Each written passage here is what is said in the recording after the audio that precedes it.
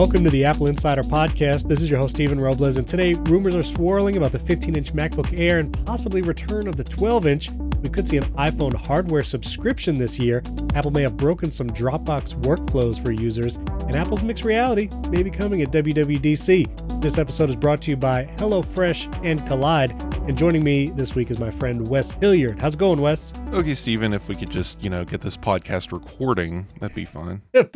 Before we recorded, Wes, Thunderbolt dock issues, audio device issues. That's how you know you're a podcaster. You have audio connection issues. Yeah, if you don't spend the first 5 minutes of the show getting ready for the show, then what is this? Exactly. Now, what Thunderbolt dock do you use? Is it the Cal Digit? I can't remember.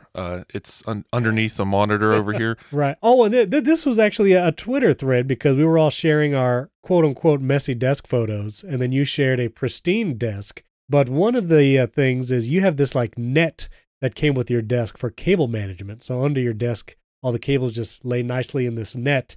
And you have an motorized standing desk. Is that accurate? Yeah, it's a desk from Uplift. That's the name. Yeah, Uplift. I figured out my dock. It's a Star Dock, Thunderbolt dock. They've been around for 100 years. It's just one of those. So not Star Tech. Star Tech. Yeah, I can't find the logo. Yeah, I dare not touch anything under there. Just jiggle a wire loose. But yeah, it's Star Tech. You're right. Oh, okay. Yeah, I'm familiar with Star Tech. Yeah, they're good stuff. I use a CalDigit dock in one of my Mac Studio Thunderbolt ports for all these random accessories.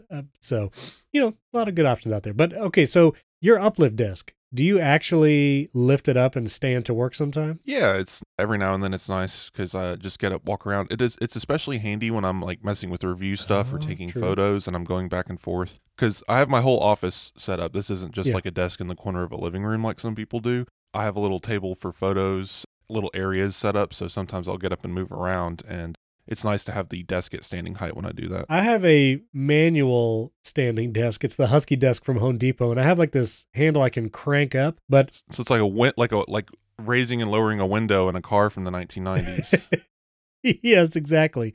But my cable management is such that I'm afraid if I lift the desk, a bunch of things will disconnect. So I have not tried to lift it any time recently. So if Uplift wants to send me a desk, listen, I'll try it. I'll make a video of it. That's cool. Yeah, the net thing is really cool because I don't like that it's kind of a mess because literally all I did was just shove everything into that net and it just holds it, and that's fine.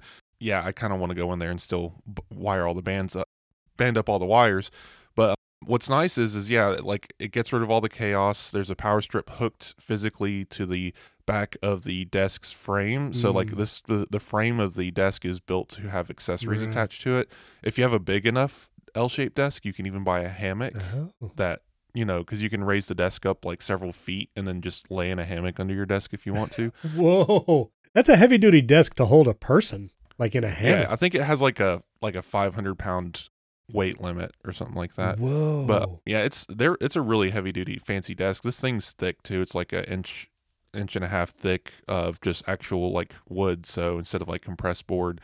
So yeah, it's really nice. But the netting's cool because again, you get all that junk in there, you hook all your stuff up, you do some cable routing to get your stuff power on top of your desk, and then I've got it set up so the power cables that run from the desk to the outlets are just two cables coming out of the net. I've got them bundled together with a zipper pouch, and they plug into the outlets. So that's the only thing going from the desk to the wall, and there's plenty of slack. So if I hit the height adjustment, it just lifts up and the net comes with it. It's attached to the desk. I don't have to worry about anything pinching or getting lost. That's pretty sweet.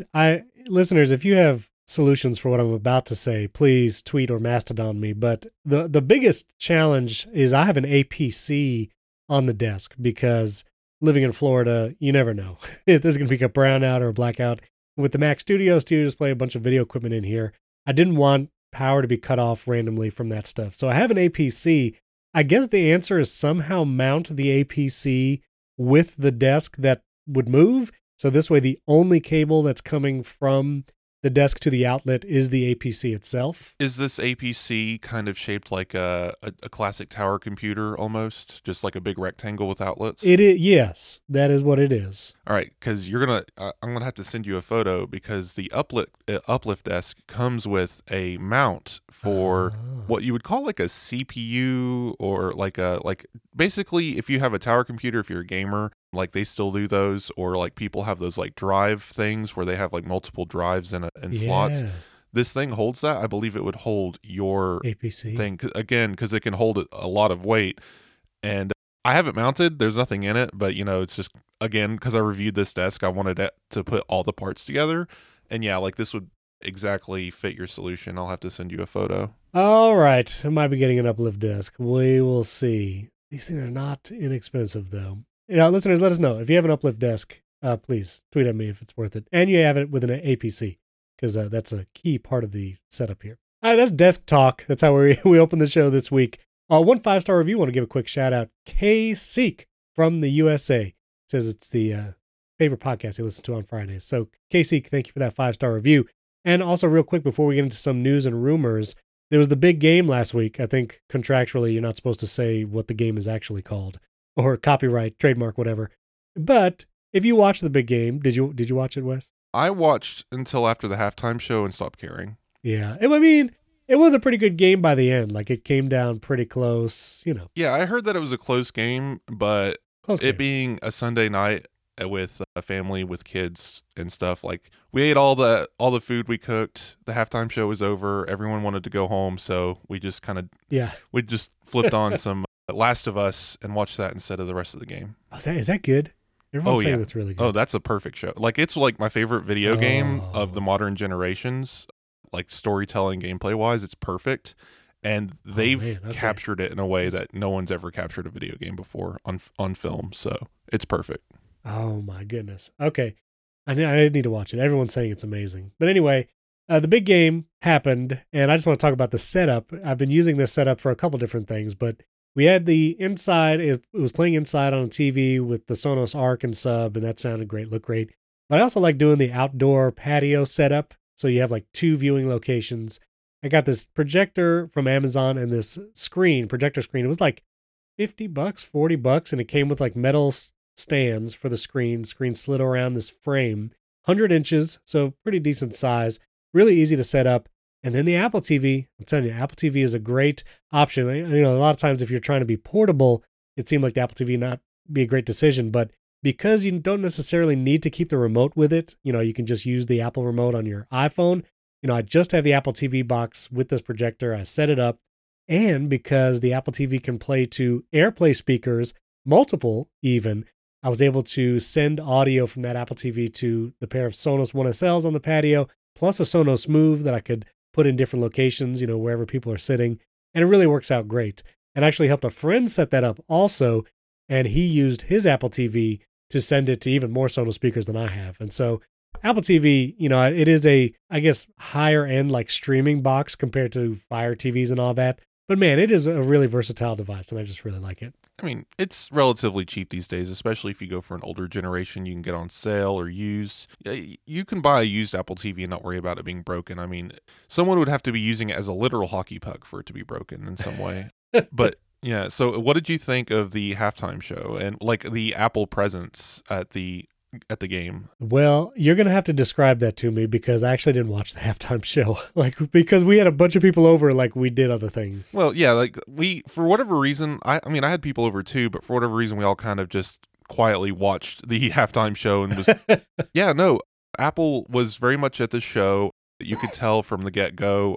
Yeah, we had Chris Stapleton singing the national anthem, but the guy from Coda who got the Oscar was signing the national anthem, which was, right. little nod from Apple. Right. And then the halftime show, as far as halftime shows go, there wasn't like an Apple brand. They didn't like fly a logo in the background or anything. The announcers did say the Apple Music halftime show about 15 times before and after.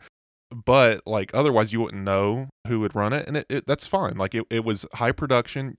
I will say that the camera like movements and how they filmed it was very beautiful compared to other halftime shows where you kind of just have a static camera kind of trading places around the artist. This one seemed more choreographed, and the dancers were very much in sync. Like, it was kind of insane how well they had practiced. Like, that just goes to the dancers and the artist. But yeah, we were a little bit concerned about Rihanna standing on a floating platform 100 feet above the Super Bowl. It was a great show. Definitely not on the level, like, I compare it to The Weeknd. I really enjoyed The Weeknd's Super Bowl show. Yeah. But nothing will ever top Katy Perry riding in on an animatronic cat head with flamethrowers. Yeah. But for those of you like Steven who missed the halftime show, you can go to Apple Music and watch it in spatial audio. If you watch any sporting program, especially, yes, the audio is always mixed terribly, but this is actually Apple's recorded mix, so it'll sound much better than what you heard. So even if you watched it, go watch it with spatial audio turned on with some nice headphones, and it's pretty fun. Very cool. Well, that's very cool. Big game tech right there. Also, I know William is very interested in this, but just quick aside, Ted Lasso Season 3 returns March 15th. So just about a month away, you'll be able to watch Ted Lasso again. I liked the teaser. We know what happens to the Believe sign in Season 2, so having that little comment go, it's going to be fun. It's going to be a good season. I like that they're wrapping it up. It's right. It's hard to say because, again, they don't want to say that it's over, but I think the writers and everyone's pretty much acknowledged that this is the last season. And if you've been watching Shrinking, man, the guys making Ted Lasso are making Shrinking, and it's so good. It's a great show. It is a great show. I'm looking forward to it. William, maybe he'll read the script or something. Anyway, a bunch of rumors swirling around. Wanted to cover that. And then we'll get into this Dropbox thing and Apple's change there. But some rumors about the 15-inch MacBook Air, possible 12-inch, and maybe we'll see an iMac later this year. 15-inch MacBook Air rumors we've been hearing for such a long time. But now Ross Young and Digitimes are all getting into it. I think Gurman's even talked about it. We could see as early as an April release for a 15-inch MacBook Air. We have not ever had a 15-inch MacBook Air. MacBook Air has almost always been 13. We had a 13 and an 11-inch for a while there, like back when netbooks were a thing, and Apple had the 11-inch MacBook Air. I think it would be interesting for a 15-inch MacBook Air. Would think maybe it's just the same M2 chip they throw in there as in the current MacBook Air. I think this is a large market. I think people do like larger screen laptops. A lot of people not in the Apple ecosystem buy large screen laptops, even if they're not great, even if they're slow or whatever. People just like those large screens for whatever they do on them, spreadsheets. But I don't know, how likely do you think this is? 15-inch MacBook Air, even in the next few months? It's one of those things where there's smoke, there's fire. We've been talking about a 15-inch MacBook Air from multiple reliable sources. Ming-Chi Kuo, Ross Young. Yeah. Like, this has been bounced around, delayed and delayed again, if only because supply chain issues. Apple's really been dealing with a lot of problems in China lately. But so that's understandable. But yeah, I think this is a product that exists. It's just Apple's trying to find the right moment. Obviously, like Digitimes, they're less reliable. They said there was an M3 coming in this thing, and it's not. Like, unless it released next spring, sure, but not in 2023, not with an M3. So I would say like a spring to summer release window with an M2 processor, fine. We do have that one little quip from Ming-Chi Kuo a while back that said that this might not have the Air moniker. This might be something else. So I did want to acknowledge that. Some people are saying, 15 inches, that's not an Air anymore. But if it has that thinner design, that new design that's not, as big as a MacBook Pro, I still think this could qualify as an Air. And this is combined with, maybe Apple will bring back the 12-inch MacBook. Just name everything MacBook. So you'll have a 12-inch MacBook and a 15-inch MacBook, and then there not be an Air or any combination of those. But I want to say, I think the MacBook Air name is so ingrained in people's minds, so iconic now. I don't think going forward that we will have a time, and I'm not going to shave my eyebrows if I'm wrong about this, but I don't think we will ever have a time where there's just a MacBook and MacBook Pro and no MacBook Air. I feel like it is so pervasive just in people's mind space. Like, Apple's going to keep that MacBook Air moniker around for a very long time. Yeah, I don't think Air is going anywhere. That name should definitely stick. It's a question of the lineup. So there's two names Apple uses on some products that isn't in the MacBook lineup, period. Ultra and Studio. And I wonder, because Studio, we know, is, I guess, technically higher than Pro, because, if you look at the only thing with Studio in it, it has the M1 Ultra processor, so that's the only computer with that processor. You also have the Studio Display and Pro Display XDR. So That's separate and a little more messy. I'm talking more about the yeah, Macs yeah. running an operating system. But Sure, sure. it's interesting to look at the MacBook line and say, okay, well, we have, let's see, two pro level computers way up at the high end. We have a pro laptop that's not really anything that should go away very soon, the 13-inch. Then we have the Air, just singular, and then we have the old Air that's still for sale at the bottom. So the lineup's a little messy right now, but it's understandable. But imagine if Apple just suddenly throws in two new computers. I can't see it not being called a MacBook Air, even at 15 inches. I think that name is too important. But a $999 12-inch MacBook, I think that works, even if they only sell 12 of them. Like Right. that thing's going to be a powerful little monster. It's going to be fun. It's going to be interesting if there exists a 15-inch MacBook Air.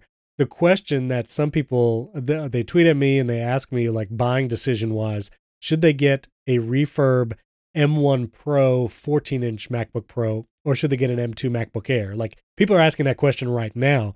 I think that will be even more confusing when there's a 15-inch MacBook Air that might be more expensive than a lot of the M1 Pro configurations you'll be able to get, both from Apple refurbished and maybe even like third-party stores refurbished. This would be kind of a $14.99 computer. This would start at around $14.99. There's two things that could happen. Either the MacBook Air could move down, the new model with the M2 could move down to $999 if Apple finds a way to do it. Right. This 12-inch MacBook is the wild card here because there is a desktop Mac Mini that you can get for $599, and that is the cheapest Mac in existence that you can walk in and get macOS. Like, now look at the iPad line. There's an iPad Air for $499, right? What's stopping them from releasing the 12-inch MacBook at some insane price like $699? Because it's like the display and the chip, the M2 processor, all that's in the iPad Air, not that much more insane than an iPad Air, you know? Right. And I think if the 12-inch MacBook does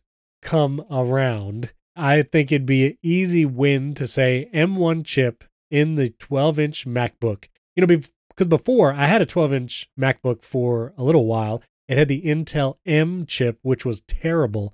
But to have that form factor with an M1 chip, even though the M1 sounds like kind of old now, but it is still an incredible chip. I would argue it'd get M2. I mean, I understand that Apple wants it to probably be cheaper, but the M2 is in mass production. They're saving on every chip they make. I would argue that M2's fine. They're not going to come out with a new laptop and say, here's a 2020 chip in it. Yeah, I mean, M2 would be amazing. And I do think, like you were saying, it would be great to take the place of that M1 13-inch Air that's still in the lineup now that you can buy new. Like to slot in a 12-inch M2 MacBook, and then you have the 13-inch MacBook Air and 15-inch MacBook Air. That seems like a good... It'd be highly disruptive. Apple's never had anything in the market like it. And the last time we had a 12-inch MacBook, I believe it was something ridiculous like $11.99.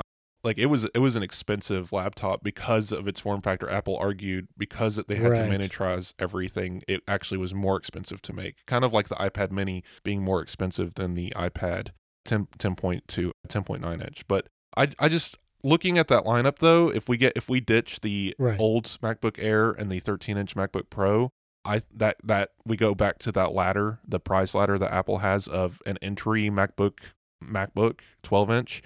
At like $699, a MacBook Air 13-inch at $999, a 15-inch at $13.99 or $14.99, and then you move up to MacBook Pro, which the 14-inch starts at what? Is it $19.99? The 14-inch, if you buy it new with the M2 chips, it starts at $2,000. It's $19.99. Yeah. Yeah, $19.99. And then the 16-inch is $23.99, I believe. So you have that price ladder from $699 to $23.99 and across the MacBook product line, just like with the Mac product line, the desktop. I think that makes a lot of sense for Apple, and I think not a lot of people are really talking about it because they're expecting this 12-inch MacBook to, I don't know, again, be somewhere around $1,100. I don't believe that looking at the iPad lineup because, again, all it is an iPad brains with a battery and a keyboard and a trackpad. So to the question, again, like you said, 15-inch MacBook Air, maybe it'll come in at that $14.99 price point. I'm looking right now, Apple's certified refurbished store.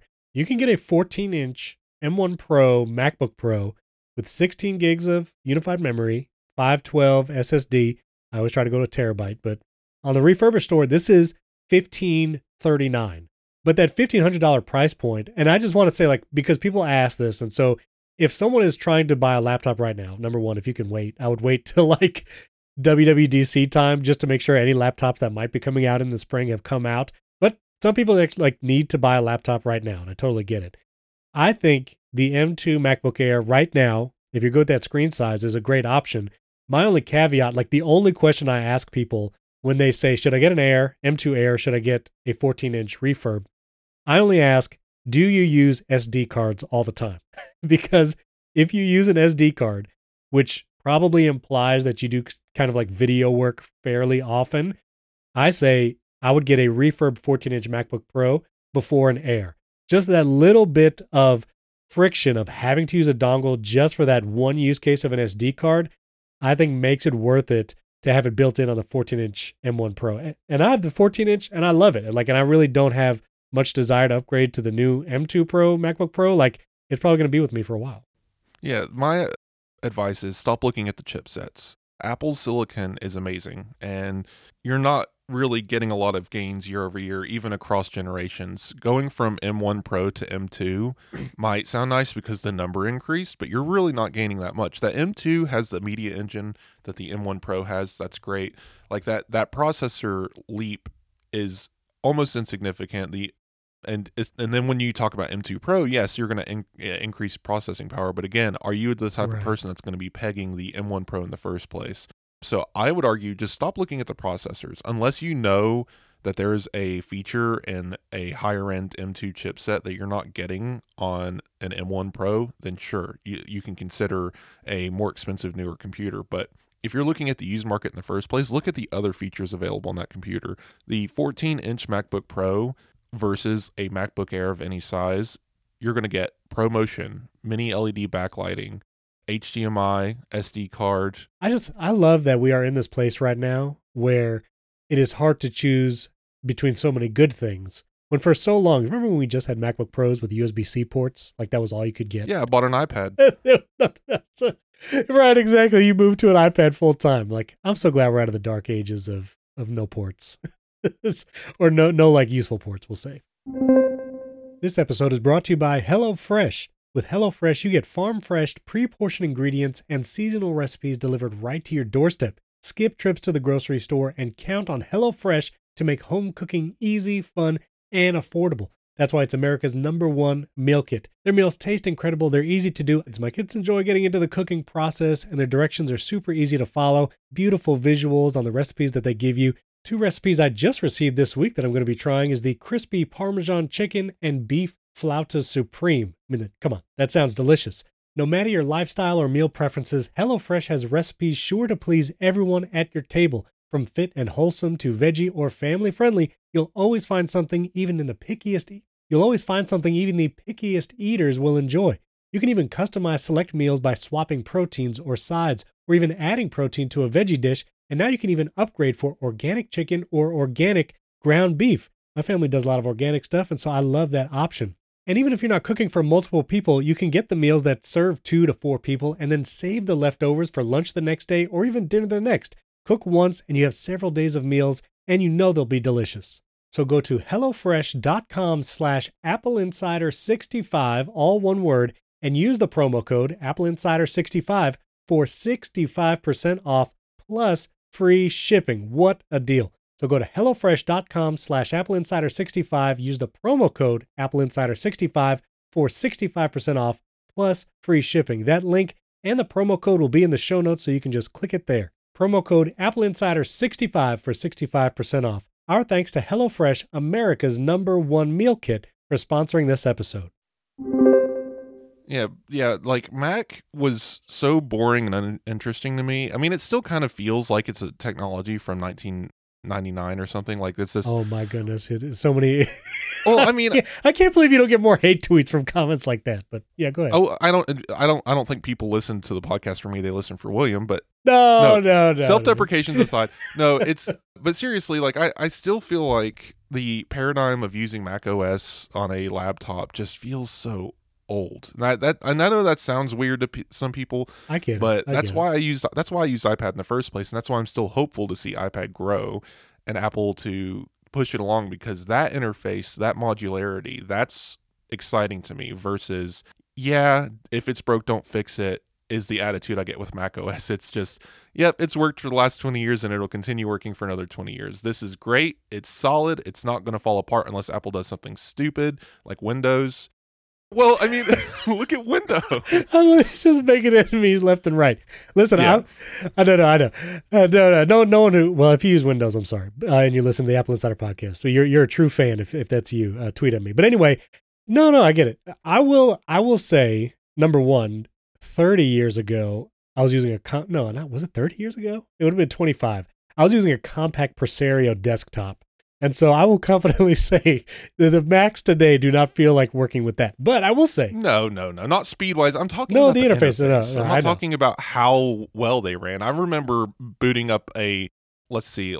I remember what it was like to open up like a LimeWire to download one HD Kazaa. music video. I remember, yes, yeah. Kazaa. Like I wanted to watch this Linkin Park video for their new album, and it was 3 minutes long, and it took 2.5 hours to download this. Oh, absolutely. Like 3 minute. Yeah. Like I remember how bad it was back in the day because speed constraints were awful. I'm talking about the interface. We are still using the same mouse with the same pointer, clicking on the same objects. It just feels archaic. I will say, somewhat to your point, when I sit down at my Mac studio, I am like working. Yeah.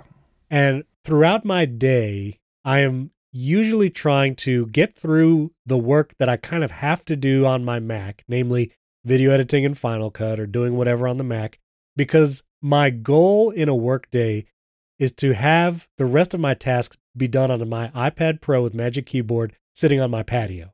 Like, I love being able to just work on my iPad outside or like in a place that's not the office, because working on the iPad, even if I'm doing work tasks, feels less worky. And I think that feeling is kind of what you're alluding to, like the whole desktop window management, like sitting down at a computer. It does feel not antiquated, but it feels like a little worky. Like it feels like this is like old school work. Whereas when I have my iPad and Magic Keyboard, like I enjoy that experience. It's more whimsical. I mean, let me put it another way. Like, you don't see anyone in the farming industry trying to think, I wonder if we can do the plow better, right? Like, it's worked for hundreds of years. It doesn't need to change. Sure, they can motorize it, but it's still a plow. Right. That's kind of what I'm equating it to. It's a tool that works. We built it, and it continues to work until some radical innovation comes along to really change it. Because when you look at iPadOS, it's still kind of the same thing. It's just how it's executed is different. It feels like you're touching the software in a different way versus you're kind of at a distance on macOS. That's what I'm getting at. And it does feel like when I upload a podcast episode, when I do it on my Mac laptop or desktop and I'm clicking with my mouse, it feels just like I'm doing whatever. But for some reason, like if I'm holding my iPad and I tap with my finger, upload audio file, it is different. Like it is literally a different user interaction, but it does feel like kind of more fun. I don't know how to describe it. And so I do try to move to my iPad for more and more tasks until it gets frustrating. And then I go back to my Mac because whatever. Yeah, there's a physicality to it. Physicality. The iPad is new and exciting. And again, it offers all of these different modular conditions. I can't rip the screen off of my laptop and start touching it, right? Right. I've seen a lot of discourse, and I posted about this like on Mastodon and stuff. I've seen a lot of discourse lately from people like Federico Vitici, who was the iPad guy. Right. Just saying, I'm done trying to make iPad into something it's not. And I completely understand that sentiment because obviously here I am working from a MacBook Pro. I get it. But I haven't given up hope on a new platform paradigm. And I'm hoping that Apple sees a lot of this negativity and they're going to come out and say, okay, this is what we can do to fix it, and start listening to people's complaints. That's where it needs to evolve. Yeah. And I think this is I like this topic. We'll have to get back to this. Listeners, if you enjoy this whole like, what is an iPad? What is a Mac for? Tweet at us if you'd like to hear more about this. But we have more news to get to. Okay, so we'll leave this for now. We will table this for now on your Uplift desk, and we'll come back to it someday. I do want to mention the iMac is totally MIA. There's some rumors that maybe the iMac will be refreshed late this year, 2023. maybe it's waiting for the M3 chip, which seems, man, like to skip a whole generation. But also, I'm also like, what else can they do to the iMac? It's such a thin piece of glass with a small chin, and that's the entire computer. Like, I'm not sure what we're going to be asking for in a refresh besides just putting a newer chip in there. The iMac has run into the iPad problem. It is now this Right. thin piece of glass. Like, what does the iPad look like in 2030, right? It probably looks just like an iPad. You can't really modify it anymore without changing what it is. Yeah, well, and I think on the iPad, with the bezel question, because one of the rumors is like the next iPhone is going to have even less bezels, which is tiny bezels right now anyway. But like on a tablet computer that you have to hold and interact with, I feel like there's always going to have to be some amount of bezel, even on one side at least, maybe to prevent some of that. You need to hold it. You got to hold it. But an iMac, I guess you could say that the bezels will be even smaller, but they're pretty small right now. Like if you look at a 24-inch iMac, pretty small bezels. I can see the design changing, sure, but the form factor is where it's going to be. I mean, again, like it's so thin they can't fit a headphone jack in long-wise, right? Right. Just update the processor and throw it out there. Give us a little more oomph. That could definitely just be a March press release. Like I know we're not really expecting any more from Apple before WWDC at this point because of the January announcements, but again, everything's behind. This should have been out sooner. It could have been announced alongside the M2 last summer. Yeah, I think you're right though. I think a press release, they say M2 iMac, maybe a couple new colors, call it a day. Yeah. Like that could be the whole deal. Everyone needs to stop talking about M3, by the way. It's not coming until after the M2 cycle. It's not just going to suddenly show up in May. Like, right. We need to at least see the M2 Ultra or whatever they put in the Mac Pro. Like that has to happen. I mean, I would say at the earliest we should be talking about M3 period is November of this year. That still seems too early. Yeah, it does seem early. Okay, I want to talk about this iPhone hardware subscription. This is Mark Gurman. He's talking about all the different financial features or like fintech, financial tech services that Apple might be offering in the near future, like Apple Pay Later, which still hasn't launched yet, dealing with financial backend, whatever. The Apple Card Savings Account, which was announced, but also still hasn't launched yet. And then two other things that Apple has not announced, but Gurman is saying is also likely coming soon. Apple Pay Monthly, and the rumored iPhone subscription. And one of the things I thought was interesting, the iPhone subscription. If you do the iPhone upgrade program right now, which is actually what I do, you can do the iPhone upgrade program, sign up through Apple, but it's actually not Apple doing the financial backend. If you've ever done that program, you find out it's a Citizens One, like zero interest loan you're basically doing, and the monthly payments you're doing is after 2 years, you could actually own your iPhone. Like you would stop paying payments. You don't have to give it back. Like it's your phone now. You keep it. And that would be the difference between the iPhone upgrade program, which could turn into something like Apple Pay monthly installments if Apple, starts. Yeah, you no longer own it. Apple gives you the new phone every year with a box to send back your old one. Right. That would be the iPhone subscription model, basically. Like you pay a monthly price infinitely until you decide to stop, but there's never a point. And then shift to a buy program. Yeah, just like buying a car. Right. I would argue though that this is actually, because this would be bringing it in-house, because Apple, we know that the Apple Pay Later is going to be through Apple's own funds rather than through a bank. Right. And this subscription service would likely also be through Apple, which brings up some interesting points. They could actually bundle this with other things. They could do the Apple One bundle with an iPhone, right? And in the future, add more hardware to it. Do you want a new Apple TV every year? Like,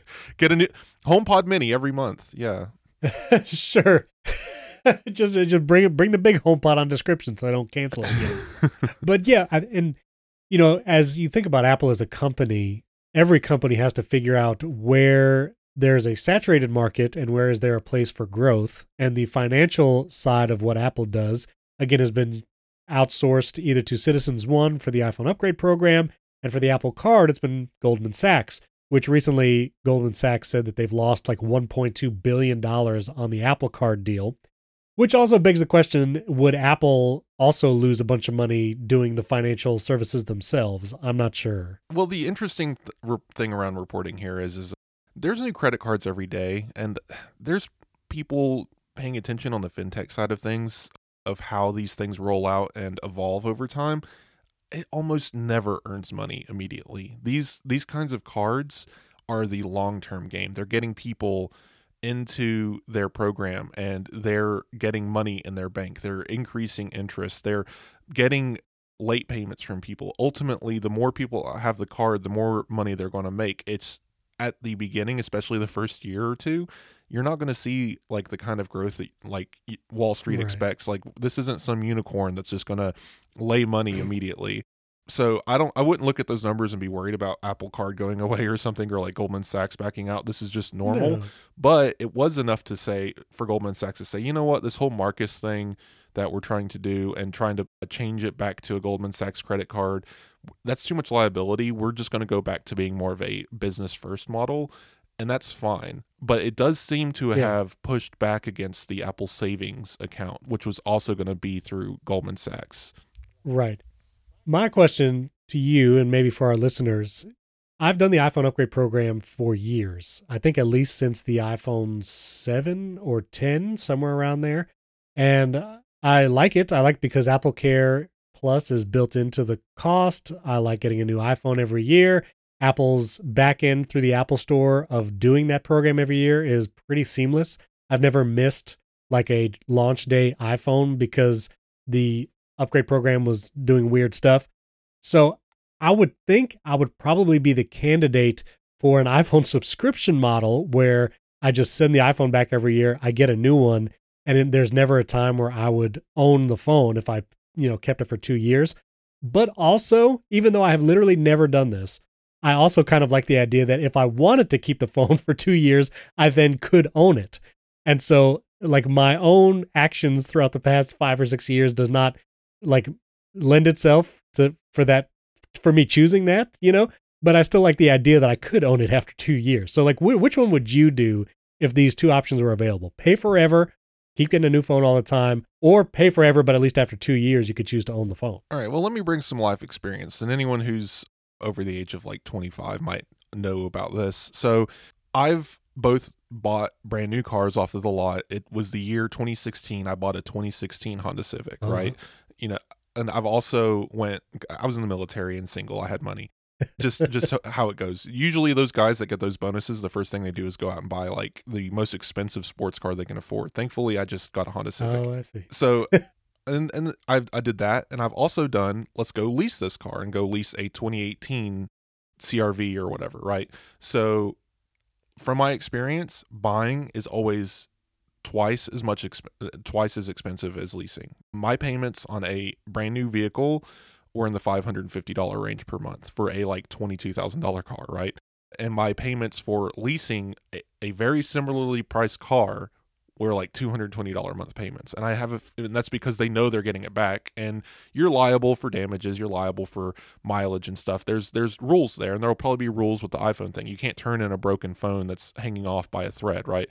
So I have a feeling that this is going to work the same way, and I am very much here for it. I'm going to save money wherever I can, and I definitely buy the new iPhone every year. So I will sign up for this because it will undoubtedly be cheaper, very likely include some perks like just do this upgrade program, add $10 to the top, and you get the Apple One Premium bundle, right? Like Apple's going to incentivize this to death, and I'm here for it. And right. I know the other side of this conversation because I've been there, right? I've had to get out of serious debt before. Apple entering the payment markets of loans, savings accounts, possibly in the future a checking account even, just all these little things seems scary because sadly the United States is one of the worst countries in the world for finance. And our country likes, I don't know if people overseas are aware of this, it is very much built on predatory loan practices and getting people into debt forever so that they borrow $1,000 and then they're paying $50 a month to keep that $1,000 basically. Right. Like that kind of stuff is everywhere. And I don't think Apple's going to be that predatory. They even have a clause in the testing phase right now of the Apple Pay Later that delinquent fees and stuff like that will not affect your Apple ID. They're not going to just shut off your ability to use the App Store if you're late on a loan payment. So they could, right? They're perfectly within their right to, but again, because laws are weird. But I think Apple No. is going to play this safe. They want to, just like with the Apple Card, they want to reinvent financing. And I have a little bit more trust for them than, say, something like Bank of America. So we'll see how this goes. Sure. Yeah, it's gonna be interesting to see which of these fintech products that they offer, and yeah, which one I would choose. I don't know. Honestly, I'm going to use all of it. I'm absolutely. Yeah. I'm in a good financial position where I don't have. I don't think there's any risk here. I mean, could you imagine Sure. Apple like blundering this in a way, like just That would be bad, yeah. And I think, it's funny, the checking account thing, like Apple Pay Cash, it can almost act as that. If you did a lot of like payment transfers that way, you can use the Apple Cash card, whatever, to pay like at a POS. if we could direct deposit our Right, into it. that'd be the thing. No, what I think what's awful, well, because Google, if I bring this up, I don't use the platform, but I'm aware of the fact that one of those Google Pay systems has a checking thing in it. Like you can just pay bills with it, right? It's weird. I don't know how it works. I think you can just sign into your existing checking account, but that's kind of what I'm looking for with Apple. I don't think they're going to open a bank with checking accounts in it, but I think you'll be able to sign into your thing. Maybe they'll partner with a digital first client like Chase Bank or something that'll let you have more utility. But yeah, maybe you shouldn't put all your eggs in one basket, but I feel safe in the idea of, let's just do the savings account with Apple Pay Cash. Let's next time I want to buy like PlayStation VR 2 is coming out in a couple of weeks. Maybe I'll use Apple Pay later to pay 4 payments on that. Or Apple's VR headset is going to be $3,000. Maybe we need to do 4 payments on that, right? Oh, now that you just said that, the last rumor I was going to talk about was Mark Gurman from Bloomberg also saying that, once again, mixed reality headset at WWDC, that's when it's coming. Like that almost completes the picture. If Apple could put in place some kind of Apple Pay Later or installment payments and then sells a $2,500 mixed reality headset and they say, buy it with your Apple card and then you can pay for it over the next year, 2 years, however long you want. Maybe it's zero interest. Maybe it's much lower interest than you would get with other credit cards. Like that does feel equal. But I also want to say on the mixed reality headset, just moving away from the financial stuff. Right. Moving on. Yeah. I'm kind of tired of the mixed reality rumors. I'll be honest. Like, I feel like even Gurman has been saying multiple times over the last year, it's coming at WWDC 2022, and then it's coming in the fall of this year. And oh no, there's a rumor. You can go back to, I saw someone share it on Twitter. You can go back to like 2019, the Apple virtual reality headset possible at 2020 WWDC. Yeah. It's been around for a while because Ming-Chi Kuo started talking about this in like 2016. Specifically around Apple Glass, at the time it wasn't called that, but we call it that now. It's the Apple see-through AR glasses that are going to be able to project things into reality. That's where it started, and it was like, 2019 Apple Glass, alongside the Apple Car and the Apple Spaceship. But then it shifted back. They had to walk it back and said, AR is actually really hard. And how are we going to fit all this stuff into a set of glasses? Apple's going to do a headset first. And that started in around 2019 or so. And since we've been talking about headset any day now. And I think the reality of it is if you're on the inside of Apple. Pun intended, right? Oh gosh. No, intended. But if you look at Apple from the inside, if you're one of those engineers in there, they're like, of course it looks like it's coming out any day now. We've been ordering hundreds of versions of this headset, trying to perfect it, and they all are terrible because VR, honestly, is not a mass market item. It is very non-Apple-y in its sales pitch. It's going to sell okay. It's going to be for developers to get ready for the AR revolution in the future, but how does Apple release a piece of hardware and not make it about the consumer? So they keep having this internal conflict for years now on why should we even do this. And I think this is the same story as the foldable handset, the phone or the iPad, because it was a fad. Right. It was like 3D televisions all over. They're making enemies left and right. Yes. Oh yes. Foldable phones are a fad. Fight me. Ooh. I will say the 3D TV thing, I think that is a good comparison because I remember 3D TV was all. Did you? I bought a 3D TV for $5,000. Yes. Oh my goodness. So I was in the military. I was in the nuclear field. They gave me money. Right. I was very young and stupid, and I was like, wow, this 55-inch Sony 4K 3D TV, one of the first on the market. I should Were they buy active that, glasses? right? Did you have to These charge were them? active glasses. You turn them on. If you use them on a Navy vessel, I've talked about this on the podcast before, but it's been long enough. If you use active glasses on a Navy vessel, the fluorescent lights are wired out of phase. So if you turn them on, it turns the room into a disco because all of the lights are blinking out of phase because the frequency of the glasses are different from the frequency of the lights. It's hilarious. Anyway, I actually owned a few 3D TVs over time. I upgraded to a Samsung one. Long story short, it was expensive and stupid. I shouldn't have done it. But I enjoyed the 3D movies. I still own 3D Blu-rays in a box in my closet that I'm not going to get rid of because they're hilarious. Wow. Anyway, just collected a bunch of them, but they're useless now. I don't have a 3D TV anymore. I sold all of them. They're relics. But like, yeah, it was a fad. It was fun. I spent money on it. I had money to spend on it. It added something to it. A lot of people were like, no, we're not watching this in 3D. So I'd end up watching them myself or with like one other person because it was enjoyable but silly. 3D gaming on PS3 was a thing for a while. Like, that was cool. It was sickening but fun.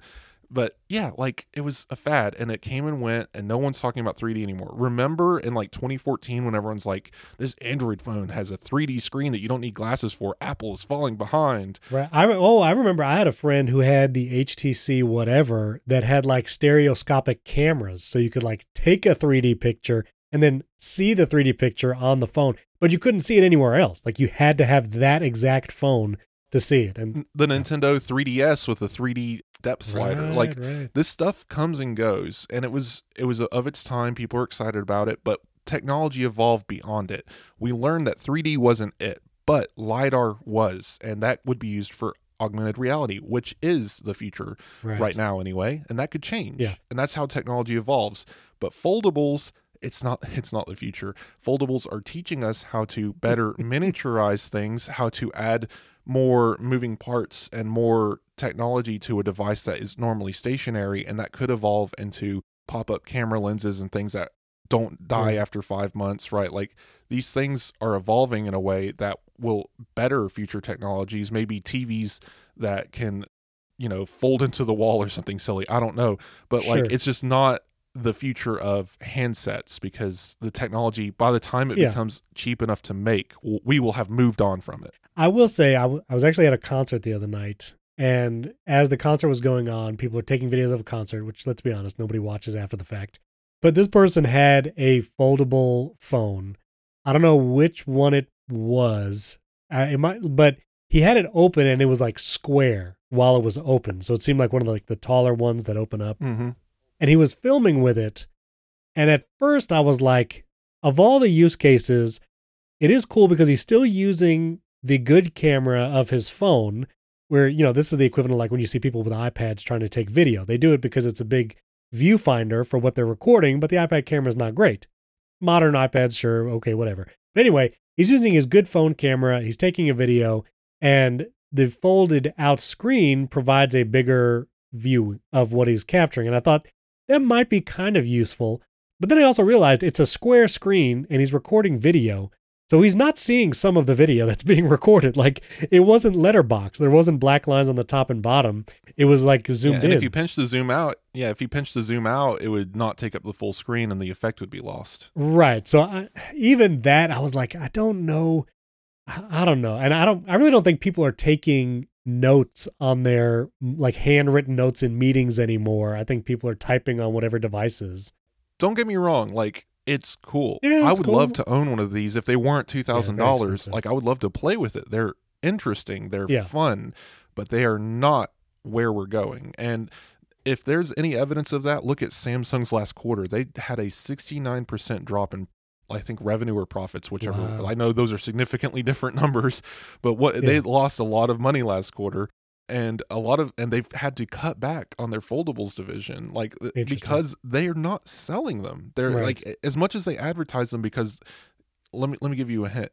The more Samsung advertises something, the more desperate they are to sell it, right? They don't have to advertise the things that are selling well. The S23 Ultra or whatever, like, that's going to sell. And even then, that's not even their best-selling phone. Their best-selling phone costs $200, right? And it's like the J23 or something, and they sell internationally. Yeah. You know what I'm talking about. But like, So I had a point. Fads. So 3D TVs, foldable phones, virtual reality. Virtual reality is important, right? Again, it's the technology that's leading to future technologies, but regular people, it's just not going to penetrate. Businesses, sure. There's like the HoloLens is gone. Like Microsoft Right. has been talking about that device for years, and it's just gone. They're giving up on it because even businesses just couldn't find enough practical uses. Sometimes just your eyeballs and a sheet of paper is enough. And so Right. walking all the way back, VR and foldables, both inside of Apple, being worked on because the technology at the time was exciting, and it still is. It deserved to be developed, but that does not necessarily mean that Apple has to release it. Even if they spent years and millions of dollars in R&D, it may just never see the light of day because consumers have moved on. And I think VR, even with PSVR 2 coming out like this month, and that being still very much part of the zeitgeist, it's like, look at what's happening with Facebook. They're changing. I think this may, I haven't been able to verify this, but I did see evidence that they're probably going to change their NASDAQ ticker back to Facebook instead of Meta. Like, yeah, Really? because like Facebook's still focused on the metaverse, sure, but they need to go back to where they make actual money, which is Facebook and not this made up Instagram, metaverse yeah. nonsense. Okay, I want to get to the Dropbox and Apple API thing, but just quickly to wrap up the mixed reality thing, I am less and less convinced every time now I hear these rumors. But what do you think, percentage wise, that we're going to see this headset launched at WWDC in like 3 months? Oh, I'm actually, despite all of what I just said, I think it could definitely come out. Like I'm at like 60% Okay. because this does sound like a thing that needs to exist. Again, they're going to sell 12 of them to developers because it's a stepping stone to what's next. It's going to happen, but Apple, I think, is less interested in how much money they're going to make off of it, and that's why it's going to come out. It's going to cost $3,000. They're probably going to make each one as they're ordered rather than stockpiling it, and then they're going to move on from it in 2 Sure. years. And I think that's perfectly fine for this product. I'm 50-50. I'm going to go a little lower, but there's still a chance. I mean, so many rumors, you can't ignore it. So I'm going to say 50% chance. But we'll see. We got a few months away. This episode is brought to you by our friends at Collide. Collide has some big news. Okay, if you're an Okta user, that's OKTA, they can get your entire fleet to 100% compliance. How do they do it? Well, if a device isn't compliant, the user can't log into your cloud apps until they fix the problem. It's that simple. Well, Collide patches one of the major holes in zero trust architecture, which is device compliance. Without Collide, IT struggles to solve basic problems like keeping everyone's OS and browser up to date. Unsecured devices are logging into your company's apps because there's nothing to stop them. Well, Collide is the only device trust solution that enforces compliance as part of authentication, and it's built to work seamlessly with Okta. The moment Collide's agents detects a problem, it alerts the user and gives them instructions to fix it. If they don't fix the problem within a set time, they're blocked. Collide's method means fewer support tickets, less frustration, and more importantly, 100% fleet compliance. So visit collide.com/Apple Insider to learn more or book a demo. You can even get a free trial, and Collide gives a free goodie bag with that free trial. Visit KOLIDE.com/Apple Insider. Collide.com/Apple Insider, and that link is in the show notes. Our thanks to Collide for sponsoring this episode. All right, I want to talk about this change that Apple made to its like Finder API on the Mac and how it's going to affect cloud services like Dropbox. Before, if you installed Dropbox on your Mac, you were able to specify where the Dropbox folder lived in your file structure, including even putting that folder on external or network attached drives. So if you had a bunch of files that you were syncing to your Dropbox, maybe it was gigabytes or even terabytes of data, it didn't have to live on your internal drive on your Mac. It could live on an external or NAS. Well, there's now a change in the Apple API. This is effective immediately, and Dropbox is going to push an update that will not be optional to all Dropbox users. But basically, changing the location of your Dropbox folder will no longer be supported by macOS. These next several points are Dropbox's explanation of the changes. They said due to the change of the Dropbox folder location, files that were previously linked in some third-party applications will need to be linked again. Storing your Dropbox folder on an external drive is no longer supported by macOS. Your Dropbox folder in Finder will now be found under Locations and no longer under Favorites, but individual folders from your Dropbox can be moved to the Favorites bar like in the Finder. So basically, you won't be able to choose where that Dropbox folder lives on your Mac, And that might cause some weirdness with like Finder and search. Now, there are a bunch of people that were saying this is going to mess with their workflow. I actually had one person reach out to me specifically, Stephen Barden, also Stephen with a PH. So thank you very much. But he was basically saying he does a lot of audio work. He typically has his Dropbox folder syncing to an external drive because he works with directors and our clients. And there's like hundreds of gigabytes of files that would not fit probably on his internal Mac if he was syncing all of it. He's got like Pro Tools sessions and all that. I understand, I guess this is probably a security measure for Apple, like basically forcing cloud services. Apple seems to be telling, because I haven't found documentation on this, but Apple seems to be directly telling people affected by this that this is a privacy. I get it. I mean, I'll be honest, I still use Dropbox personally. I don't have it installed on my Mac. Like I don't auto sync the folder anymore. I literally go to dropbox.com and upload or download folders if I need to. I've been using iCloud Drive more often for a lot of my personal files and stuff, and it's been working pretty well for that. But I also understand iCloud Drive is still not as robust for some of these like commercial or client work stuff and sharing folders. What's happening here, this affects the file provider API. And I don't know enough about this. I'm not a developer to really dig in, but I will say this seems to affect a very specific group of apps. So someone on the Dropbox forums mentioned, like, we're going to have to move to a different service. Well, I think this is what's interesting here is this is going to affect anything using this API, the file provider API. And I personally don't know how, if I'm assuming developers can make apps and systems for macOS without using the file provider API. They might not be able to use the Mac App Store, but you could still get them. So there will still be services out there that allow you to do mass cloud storage, local storage with an external drive. It just has to go through a completely different system. So it's going to be a more niche use case. It's probably going to be more expensive, and you're going to have to pay them directly and not through Apple.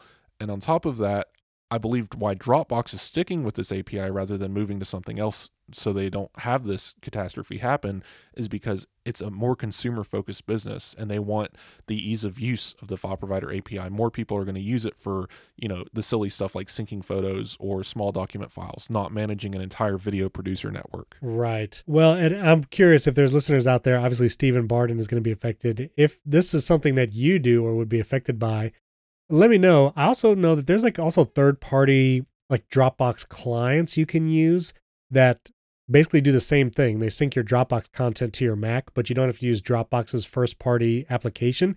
It uses like some other weird thing. I don't know if that is also going to be broken. I've heard Marco Arman talk about it. Yeah, let us know if this affects you specifically. I'd be curious what actually happens. Supposedly this update is going to be coming out in the next couple of days. And it'll be forced. It's not even something that you're going to be able to take action on. Yeah, if you restart your computer, the update's installed. It's over. Yeah. We'll have to look more into it, see if there's any documentation in the next few days, and we'll do a follow-up maybe on the next episode. But yeah, interesting change. Well, real quick here at the end, I do want to say we're not going to talk a ton about Mastodon and Twitter. I had a couple of people on Twitter basically saying they're tired of hearing about Mastodon. I don't know. But I do want to say just personally, I talked about on the last episode that I set up this IFTTT action to auto post to Mastodon whenever I tweeted. It was still working after the API changes that Twitter made. So if you wanted to use that system, go for it. But what I did find, if I actually want to provide good content to those following me on Mastodon, that kind of auto posting from Twitter was not a great experience because sorry. Because if you would do multiple photos, if I posted 3 photos in a tweet, it would basically just show up as a Twitter link to Mastodon. Or if there was a link to the Apple Insider podcast and a photo, basically the Mastodon post was several t.co links and you couldn't see anything. There was no preview. It was a bad experience. So I turned it off. I think come event time, the next time there's an Apple event and I'm going to be live posting updates, I might turn it back on then just because time is usually of the essence and it's going to be pretty difficult to manage posting to those two platforms manually. And typically in those situations, like I'm just posting like regular text and hashtags. Yeah. But if it's just text and hashtags, this works. Right. But as soon as you move beyond that, if you tag a person or Tagging, if you add right. any metadata, anything, yeah, it ruins it. The tagging thing is weird. Also, I said I was going to talk about Mastodon, but related, I figured I had to like run your own Mastodon server, which I thought was pretty cool. There's like hosting providers where you could pay $6 a month and do it. I'm thinking about it. I'm thinking about it too. Like it's literally all set up. Like I could press a button and be on my own server. But as some people on Mastodon pointed out, when you go to discover or go to the local timeline in Mastodon, it only shows people from that server. And so I would not appear for people that are on like the mastodon.social server, and like discoverability might take a hit, like for people finding me. A little bit. You'd have to just, again, hashtags are everything on Mastodon, and you can use apps like Mona to follow other servers' locals. So you could actually make your own server, then add mastodon.social and stuff like that to your account, Right. and then go post from there. It's interesting. There's workarounds. People are trying to figure this out. But all you really need is people from other servers to boost your post, and you're still getting discovered. You'll still be I did seen, want to mention the reason why your Twitter thing might have still been working is because they actually haven't shifted over the API. They delayed it again. So That's yeah, right. That's right. that I will did see eventually break. I'm sorry, there's no read permission going to happen in this new API world, regardless of what they do. They are trying to offer a free read API for like 1,500 tweets, but yeah, we're getting there. All right. All right. And last thing, I had this on the list to talk to you specifically about, and it's mechanical keyboards, because I have several mechanical keyboards. I have the Keychron K2 and the K3. I got them several years ago. Every once in a while, I'll pull them out, excited to loudly type and clickety-clack and have my kids go, "What's that?" Like every time I type on the Keychron K2, it's like the entire house wonders what's happening. I always want to try and use it. I kind of like typing on it. I always go back to the Magic Keyboard for a couple reasons. And after I tell you my reasons, maybe you can convince me to use a mechanical keyboard after that. Number one is Touch ID. Touch ID is just so good on the Mac now. It's built into the Magic Keyboard. Using a mechanical keyboard, I literally have to keep my Magic Keyboard somewhere accessible for that Touch ID thing. And that feels like double work. And so Touch ID always has me come back. The key layout, a lot of mechanical keyboards, they'll put the command key where it belongs, but not the option key on the right side.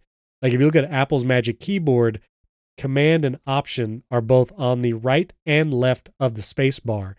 And I have so many shortcuts and hotkeys that I do where I will use the option and command on the right side, and my Keychron K2 and K3 both lack that button. Now, I know I could remap buttons or whatever, but I don't want to get into that. Also, paste and match style is something I do all the time. If you don't know about the keyboard shortcut, you should do it. And that's Shift, Option, Command, V. And so like that alone, I do multiple times a day, and I can't do it on the mechanical keyboard easily. There's that. And then finally, wrist angle. And maybe you've figured this out. But whenever I type on the mechanical keyboard, and I like the K2 more because it's louder and it feels more substantial, but I use a wrist rest on the K2 because otherwise it's uncomfortable.